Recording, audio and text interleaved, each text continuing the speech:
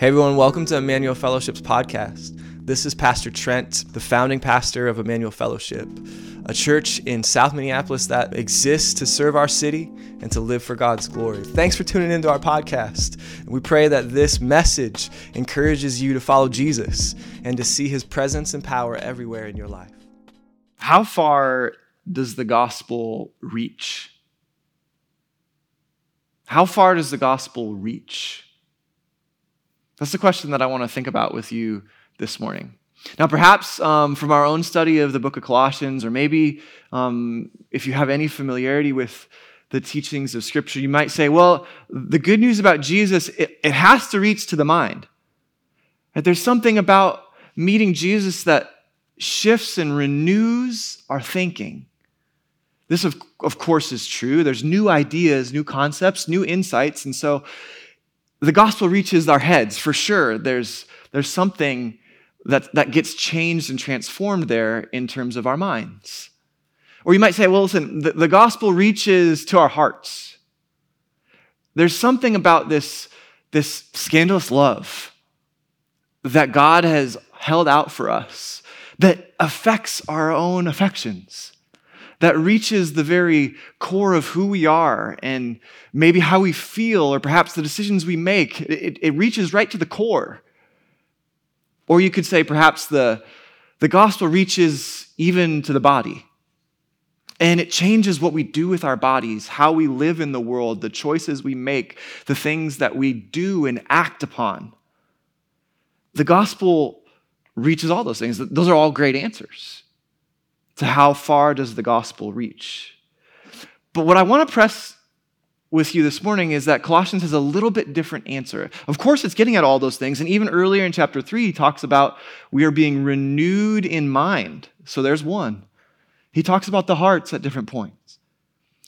But Paul's contention is that the gospel reaches not just to you, but it reaches through you. The gospel reaches so far as to affect your very relationships with others. The gospel has a reach into the way we relate to one another, and we've already seen that in chapter 3, and now we're going to see that in a surprising way, perhaps, at the end of chapter 3. So this week, some of you may know I was out of town. We had sort of a bit of a surprise trip. Not surprise, but we had decided to go late in the game because our family wasn't feeling so well. And we took my kids and went with my in-laws to Disney World. We were in Florida all week, got back yesterday and spent time in the Magic Kingdom, and also spent time in the Animal Kingdom. And it was 90 plus degrees every day. It was incredible and exhausting. But the interesting thing about Disney is, listen, I promise I won't start the Frozen soundtrack this morning, and I definitely won't. I won't say that I'm not going to talk about Bruno, but I will tell you something about Disney you may not know, which is that Disney is literally a government of itself. Right? Perhaps you know this, but like it has its own district in terms of land territory, and has a legal arrangement with Florida such that they control everything in that area. I mean, so let me just play this out. It's not just that Mickey sort of has the castle, right? Like Mickey, he owns all the pavement in the area. Like all of the water lines that run through the ground, all of the electrical lines, like all of the transportation system, every piece of infrastructure in the entire area is operated and financed by Disney. They don't even have a fire department. It's Disney's fire department in the area. The reach of Mickey is to every square inch of that entire district. Like he controls everything. Which, of course, reminds me of a famous quote by this Dutch theologian named Abraham Kuyper, who, of course, said that there is not one square inch of the whole domain of our human existence over which Christ, who is sovereign over all, does not cry, mine. His reach, Christ's reach, goes far beyond just the district of Disney. and into all of the entire world, he has the rightful claim upon. And so what that means is, because Christians are united to Jesus, that's what we've been studying in chapters 2 and chapter 3 of this great little letter. Because, as we sang earlier, we died with Christ, and we have risen with Christ, and we will be glorified with Christ. That it's not me, but it's Christ living within me, right? Empty me out, fill me with Jesus. He's the fullness. Because we have been united by faith to Jesus, and literally everything he has gone through, we are now participating in by grace. We have been made new and raised to a new life. Because that's true, and Paul is pressing the sufficiency of Jesus for everything that we need. And he's pressing the centrality of Jesus for every aspect of life, not 1 square inch. Does Jesus not rightfully claim mine? We now get to how far does he reach? And what I'm going to tell you this morning is that he reaches into our relationships. Let me just summarize the chapter for you so you can catch the flow. All right? So verses 1 through 4, which is our Easter passage in April, you have been raised to live resurrected. What's true about Easter is not that it's a one-time event or a past event. It's not only good for the future, but it's good for the present. You've been raised with Jesus to live now in a resurrected way. And you're to live resurrected, he goes on throughout chapter 3 in verses 5 through 11 to say, to live resurrected, you got to take that off, using clothing as his metaphor. There are certain practices, certain behaviors that you've got to put off and stop. And then to live resurrected, you've got to put that on. There are certain things like kindness and humility and gentleness and patience and forgiving one another as Christ has forgiven you. There are certain virtues that you have to put on like a new set of clothes. And then here in verses 18 through the beginning of chapter 4, you got to rethink your relationships.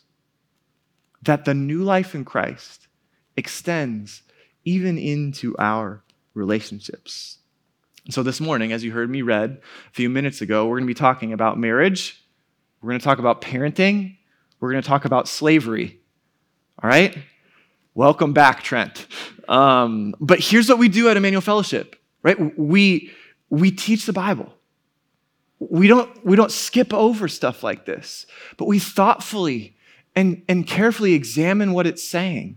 And then we apply the Bible. We don't just expect this teaching, this paragraph here to have no value or use to us, but we believe that God has something to say through these very words and that it matters for our lives. And so before we talk about these specific relationships, what I want to do is just take a few minutes to set some things up. I feel like it's probably good to do that. And then we'll jump into the specifics. But as I do, even when I'm setting them up, I want to ask you for some grace for the limitations of a sermon. Meaning, I only have a few minutes here to wade into some issues that deserve hours, perhaps even weeks, months worth of study in community. And so my intention here is not to close the discussion, but my desire here this morning is to lay open the scriptures and to invite conversation. The kind of conversation that I believe Christians should be having by grace and with charity with one another, and even with those who don't share the convictions of the Bible. So, what are my disclaimers? All right, here's my disclaimers, right? Here's my setup. The first is the context, right?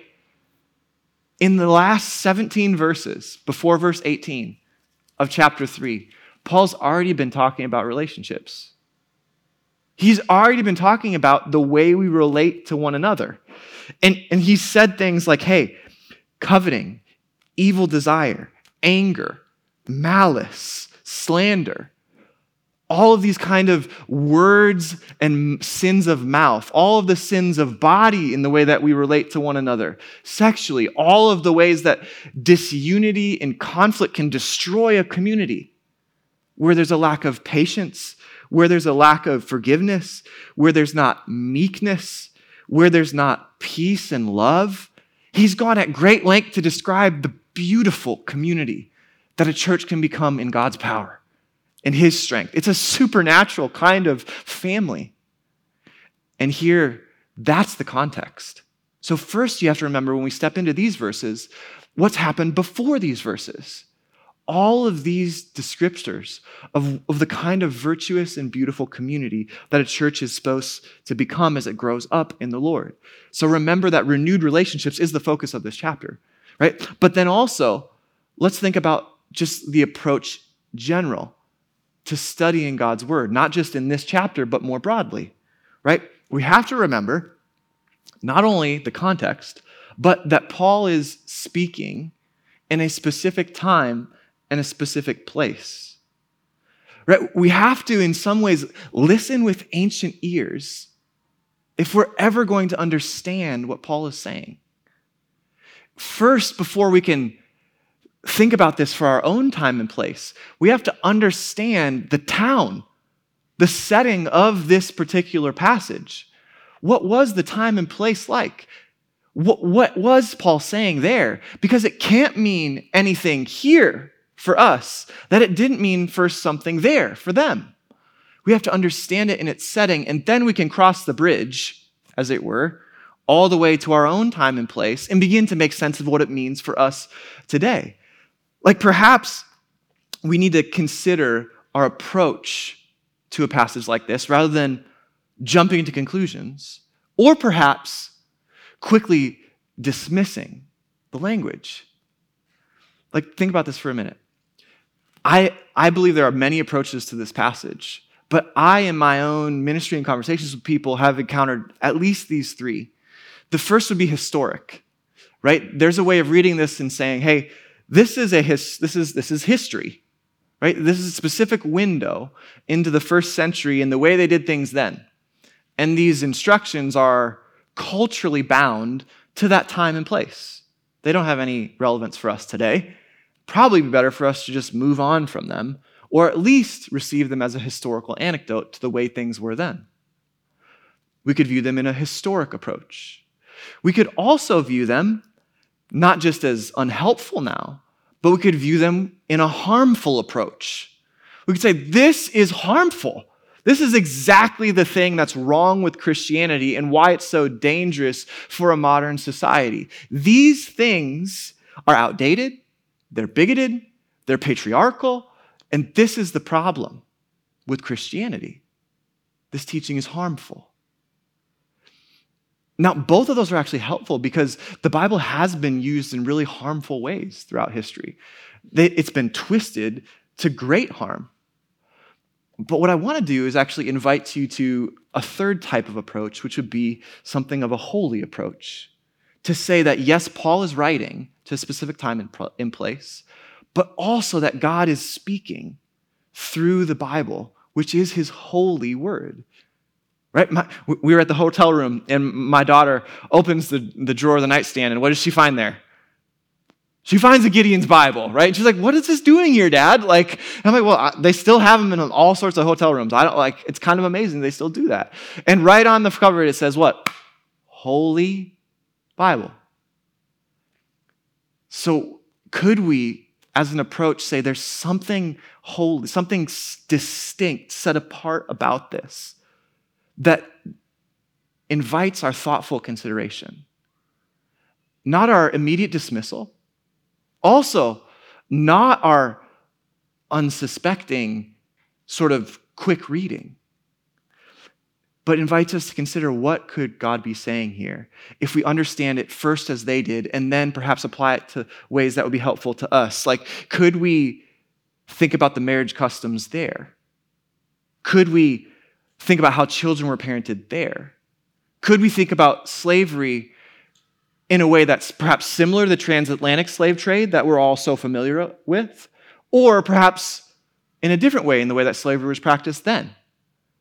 What are the differences in assumptions that we need to consider? Now, okay, so historic, harmful, holy. What I can tell you, because of this letter, is that at the very least, what's being said here, at the very least, is that the gospel affects your relationships. Whether you disagree entirely with what's happening here, you cannot argue that Paul is saying the news of Jesus for the Christian matters for the ways that you interact with family. It matters for the ways that you operate in marriage. It matters for the institutions of that day. And so that is the way in which we have to, at the very outset, take this, is that Paul is saying Christ matters for that. And if we do it, what we'll do then is give ourselves a chance to step out of our current cultural moment and to practice, here's your big theology word for the day, disenculturation. To see the own assumptions of our culture and then begin to evaluate how is theirs different than ours and how might we be entangled in the very assumptions and attitudes of our day that we might not even know. It's like this. Culture is sort of like water, where when you drink it out of the tap in your own city, it tastes very normal. But then when you go and travel somewhere else and you drink the water, you're like, what is this stuff? What do they put in it? Right? You begin to be aware of what's in the water, right? Or perhaps it could be like humidity. I mean, just because I was in Florida, right? You walk outside in a day like today and you're like, this feels like Minnesota. You walk off the plane in Florida and you're like, what is this place? It's like I'm immediately met with moisture in the air, humidity. We need to disenculturate so that we can see the words of Christ and then begin to work them out in our own time and place. Is that fair? The last thing that I would say, just as disclaimer, is we have to acknowledge that the whole idea of a household is completely foreign to us. This is, as scholars would say, a household code. It is a set of laws given to the way a household would operate in the first century. But we live in a time and place where the whole idea of a household as a family unit, and an extended family unit at that, is so far beyond most of our experience that we live in a highly transient place, such that family lives here, there, and everywhere. And then even then, within the house, there's a lack of sort of identity for what it means to be a family. So while we were at Disney World, I promise I won't do all Disney World stories for the next 2 months, but I will for this morning. While we were there was one particular morning, it did happen most mornings, but one particular morning where the wheels really came off the bus, all right? Where like it was meltdown moment, and we are having a very, very significant moment. Perhaps, I mean, children were almost lost, and like just, it was that time. And while we're dealing with it, and there's tears, and there's all this happening, one of the cast members, which is what they call one of the workers there, the cast members, comes over to us and starts talking to us, kind of interrupting the conversation a bit while there's clearly something going on. And she was really trying to help, but she began sort of talking about Disney and saying, hey, this is a magical place and nothing is going to happen, and this is a place of happiness. And, you know, she just like, she keeps going with the spiel, right? And I, in my most Minnesota way, just decided to say, hey, you know what? Thank you so much for your concern. We need a moment here. So can you let Disney sort of rest for a minute? And then I circled up the troop and I said to them, hey, listen, we may be at Disney, but we are still the Senskis. We may be at Disney, but we are the Senskis. A family with a certain way of doing things. A family with patterns in how we treat one another. Habits in the ways that we reconcile to each other. Ways that we treat parents. We have a household. And just because we are staying at Mickey's house does not mean that our house has gone away, but that we have to figure out in the midst of this kingdom, this world, what it means for us to be Senskis here. The concept of household is lost on us, but it wasn't on them. And you see all throughout the Old Testament the idea of a house, a family, and all throughout the New Testament the idea of a household. I mean, I could totally read through dozens and dozens and dozens of scriptures to help you see this word, especially the Greek word oikos, right? is significant in the New Testament and in the thinking of this day. And I would love to actually, in the future for us as a church, do some type of workshop on spiritual formation of households so that we can think together about what does it mean for us to shape families, extended families, even a church family that functions a bit like a household, because the household of God is what the church is called. The family of God is what the church is called. So, with those caveats, let me read through again and make some observations about these specific relationships. So hang on as we go through this. Here's verse 18. Wives, submit to your husbands, as is fitting in the Lord. Husbands, love your wives, and do not be harsh with them. Okay. In the first century, women were property. And so a woman or a wife was the property of a household, the property of the household manager, which was the father of the family. That is an interesting historical and cultural feature to what's going on here. Meaning, the very fact that Paul addresses a woman as an individual is scandalous. In this context, to even address a woman as morally responsible and as an independent person is saying something. Now, before we react to the word submit, we have to understand the context that he's singling out the person that is a woman in this context. And that's a powerful statement of dignity and equality and upholds not the cultural moment of the day, but God's creational intent that man and woman were made in his image with equal dignity, value, and worth. Paul is reframing the family back to God's original design, even by simply addressing a woman in the first century. We can't miss that. But also, we have to see that in the movement of Jesus that he created, by his ministry and his leadership, women were featured. I mean, women were the sole witnesses at the tomb that saw Jesus resurrected. That's just astonishing in this moment, that Jesus would bank the story of the resurrection upon these women. And moreover from that, it says that the majority of Jesus' public ministry was provided for by the financial means of women. That's incredible. Like, Jesus, in many ways, brought freedom, dignity, and value to women that was unheard of in his present context. And so, what you have to hear in the instruction is dignity. And you also have to receive that what he says is submit, not obey. Because the assumption would be a wife must obey as a property of the household. And instead, what he's saying is women should serve. They should come under and support. There should be peace and agreement in the relationship. It's powerful because in Ephesians, the parallel passage to this, Paul first says that husbands and wives are to submit to one another, that the church is to submit to one another, and that we're to submit to Jesus. So in the same language, he's involving the entire church community in the virtue of submission.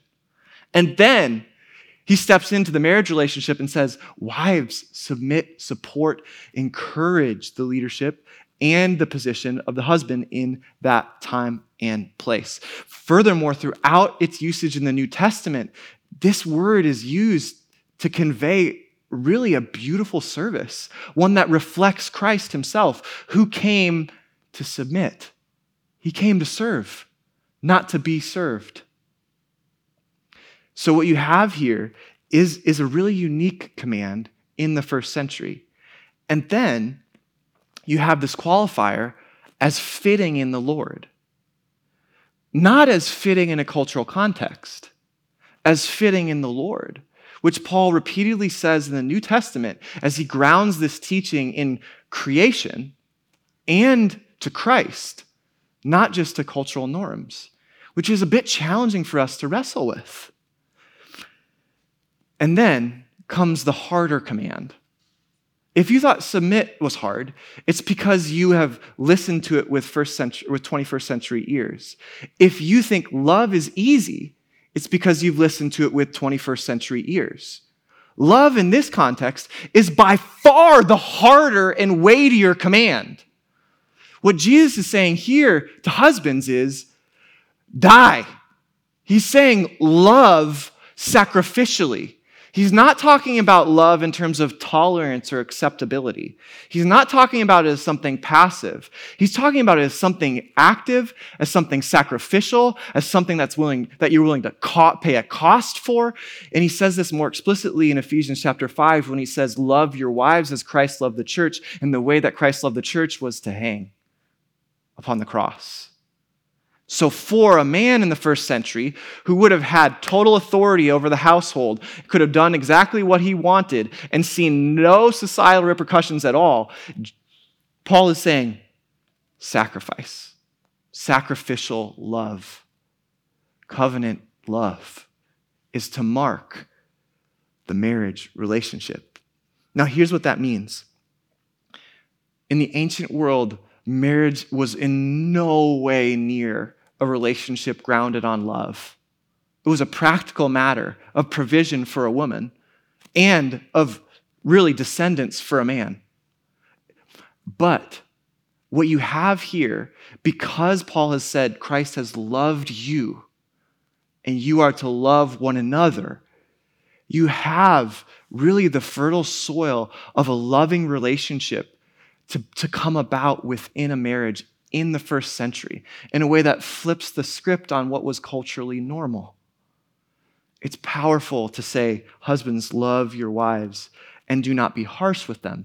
Now, that might, of course, bring up some questions, but if you really listen to what he's saying, do not be harsh, meaning do not grow bitter with them is the original word in sort of its full connotation. So what he's saying here is, in no way, as a Christian husband, can your relationship with a spouse grow to the point where you are unwilling to forgive and be irritated, where you are harsh or demeaning. All that he has said in chapter 3 is applied within that context in a marriage. And even the command to not be harsh is the instruction then to perpetually forgive and to show kindness and love towards someone that society would say is your property to do what you want with. That's scandalous in that time and place. Paul is inviting us to see that to live resurrected is to rethink your relationships. And for some of us, that means we'll need to rethink some of our assumptions that are more progressive. And for others of us, we'll need to rethink some of our assumptions that are more traditional. Because the truth of Scripture, to not go beyond it, would actually call us to, in some ways, be distanced from the assumptions on both ends of the spectrum and to embrace the dynamic of Christ and his love for us. And letting that wash over into a marriage relationship where service of one another and love for one another is the dominating characteristic. It's a powerful change. How far does the gospel reach? It reaches into our relationships.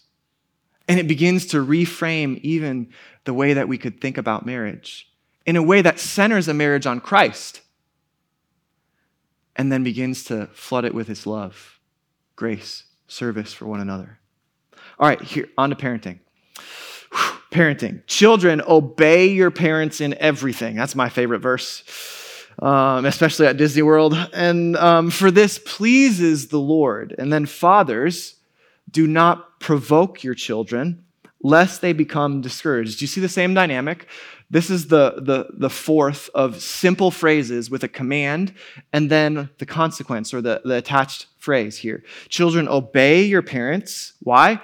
For this pleases the Lord. Fathers, do not provoke your children, lest they become discouraged. Obeying parents would uphold the cultural norms of the day. It would also agree with the Ten Commandments, which instructed children to respect, to honor their father and mother. And it would go well with them if they did so. But to some, if you think about parenting in terms of obey your parents, that feels like a sheer impossibility for many parents in our time. To get my kids to obey in everything, well, that's just not possible at all. Parenting is challenging, and it was then, and it is now. The interesting thing here is that he says it pleases the Lord, which echoes back the original intent that Paul is praying for this church that's young like a child. This church at Colossae is young, and Paul is praying that it would grow up in the faith, learning in every way to please the Lord, to live and walk in a manner that honors God. It's a parenting analogy, and Paul makes it even more explicit here. Now, the funny thing is, the way that we think about father, son, or mother, daughter, parent-child relationship is in some ways, again, through 21st century ears. Whereas if you were to look at it through the first century, you would see that total obedience was expected. It was expected. And then you would begin to see that in Christ, something of this sort of very hard and firm obedience demanded by a patriarch was getting redeemed and redefined. Think about the way that Jesus models childhood obedience to the Father. I mean, he literally says, I always live to please the Father. I obey him in everything.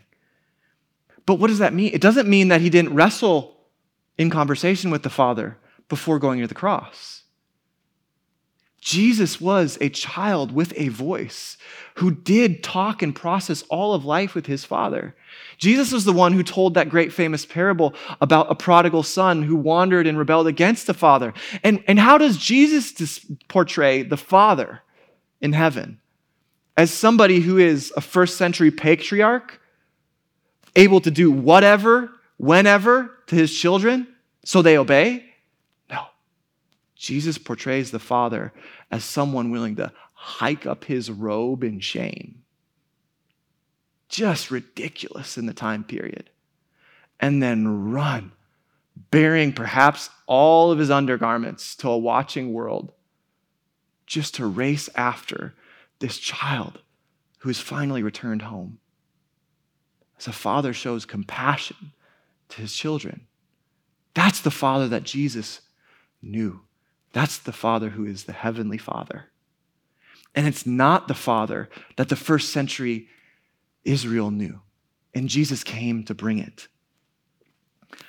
What about this word, provoke? Fathers, do not provoke your children.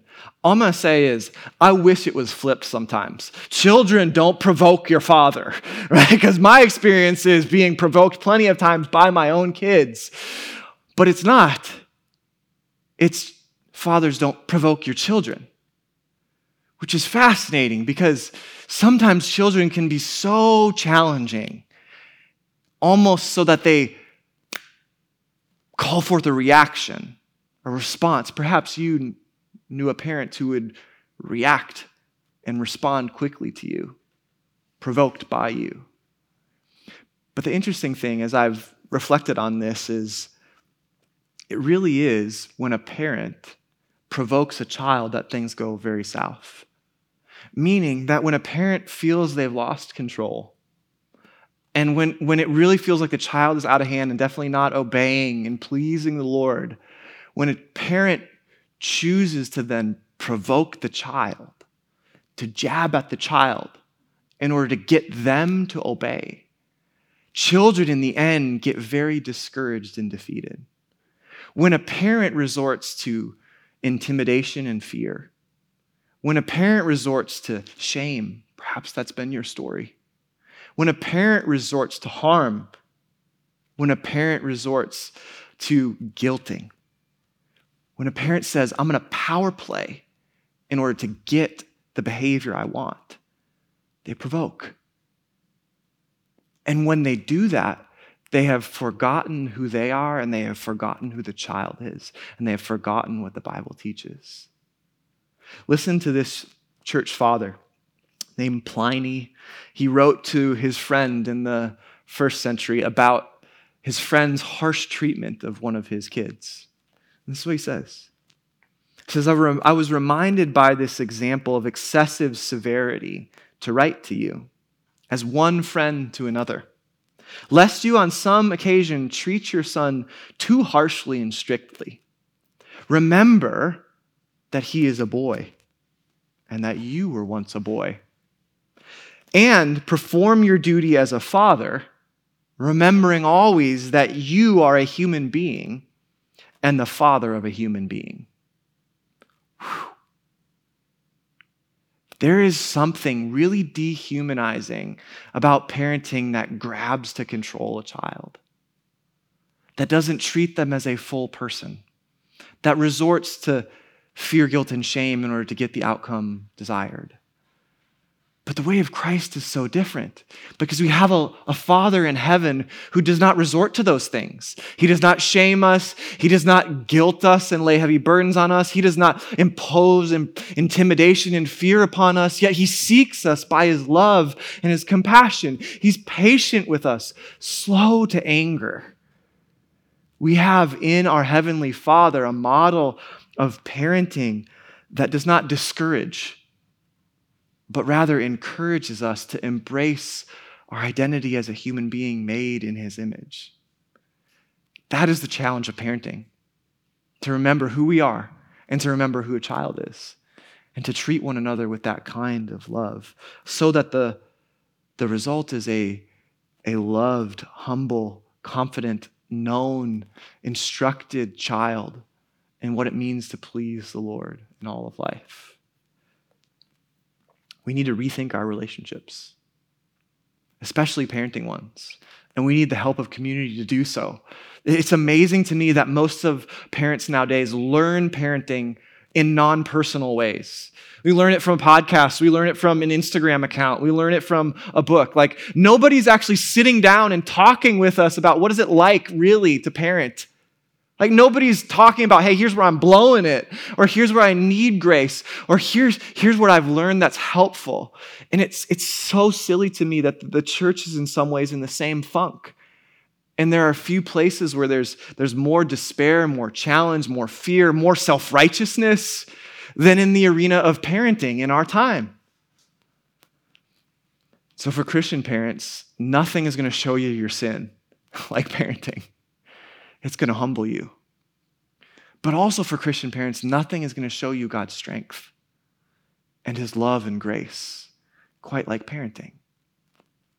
And we need the blessing of a household, a church household, that can talk about these things and help us apply and press the gospel into the areas that we need it, because the gospel reaches into our relationships. And to live resurrected, we have to be rethinking our relationships and letting us be renewed in our mind and our thinking and being renewed in our practices as well. Rethinking all in light of Christ. Okay, now, I've saved the least amount of time for the last. And there's a reason for that. Oddly enough, the most amount of time is spent on this in Paul's letter on slavery. But I'm going to spend the least amount of time for it because as an institution, at least in our current setting, not globally, but in our current setting, it's gone away. And while I do think there are some helpful parallels from slavery to modern day work, right? Work heartily unto the Lord. Could easily make that parallel and cross from this setting culturally, this town, into our town over here and saying, yes, all that we need to do unto the Lord.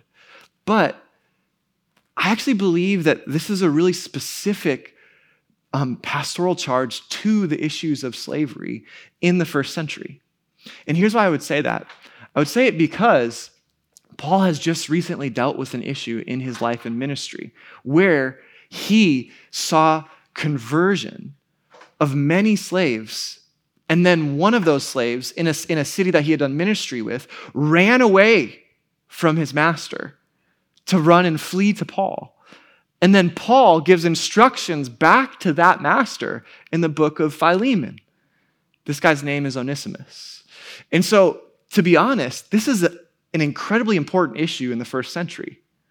And Paul, in many ways, doesn't flip over and call for the complete undoing of the institution of slavery in the ancient world. But he does subtly subvert its very premises with the power of the gospel. Let me show you that. Look at this. I'm going to read it to you, and then I want to show you what's really a fascinating insight. Bondservants, obey in everything those who are your earthly masters. Paul is not sponsoring revolt. He's not. Not by way of eye service as people pleasers, but with sincerity of heart, fearing the Lord. Whatever you do, work heartily, as for the Lord and not for men, knowing that from the Lord you will receive the inheritance as your reward. You're serving the Lord Christ, for the wrongdoer will be repaid for the wrong he has done, and there is no partiality. Masters, treat your bondservants justly and fairly, knowing that you also have a master in heaven. 4 verses about who? Directed to who? Slaves. 1 verse directed to who? Masters. Stop. Dignity to slaves, no time to masters. Paul, by even addressing a slave who was considered like an animal, Paul is conveying a kind of respect and moral responsibility, which many masters would have assumed their slaves were completely incapable of. He is directing his attention to convey value. And to masters, the only thing he has is a warning. You also have a master. That is a powerful statement. And what Paul is saying here in this time and in this setting is that the gospel can be lived out even in a very broken system. And what he does is he upholds the dignity of a person even in an impressive and broken system, which is a really good word for us, but one that in some ways doesn't translate quite in the same way. Not only does he say, hey, obey, so he gives them moral responsibility, but he says work heartily, saying your work matters. And then moreover, he says you can inherit something. A slave in that time could not own anything. And Paul is saying you can inherit from the Lord. You belong not just to this household, but you belong to the household of faith in the family of God. And what he said earlier in chapter 3, that there is no slave, there is no free, is true in Christ. And that these dear brothers and sisters of Paul's were brought in by grace to the family of God and would receive an inheritance that is unthinkable in value. It's a powerful statement. And it's also a promise that God shows no partiality when likely the master that many of these slaves had known would show partiality. But that the work that they did and the behavior that they embodied and that the ethics of the gospel that they embraced would matter. It's powerful here. He was calling them to rethink relationships. And he's calling us to do the same. In whatever setting, but especially in a household. Especially with the relationships that are dear to us. Because the assumptions of the Colossians then, and I believe the assumptions of us here today, are such that we have figured out how to navigate relationships. We know, based on our own cultural practices, what it's like to be married and to do it well, and what it's like to have kids and to do it well, what it's like to work and to do it well. But Paul is saying the gospel reaches into those places and is relevant there. Calling us to center upon Christ and the new life that he has led us into.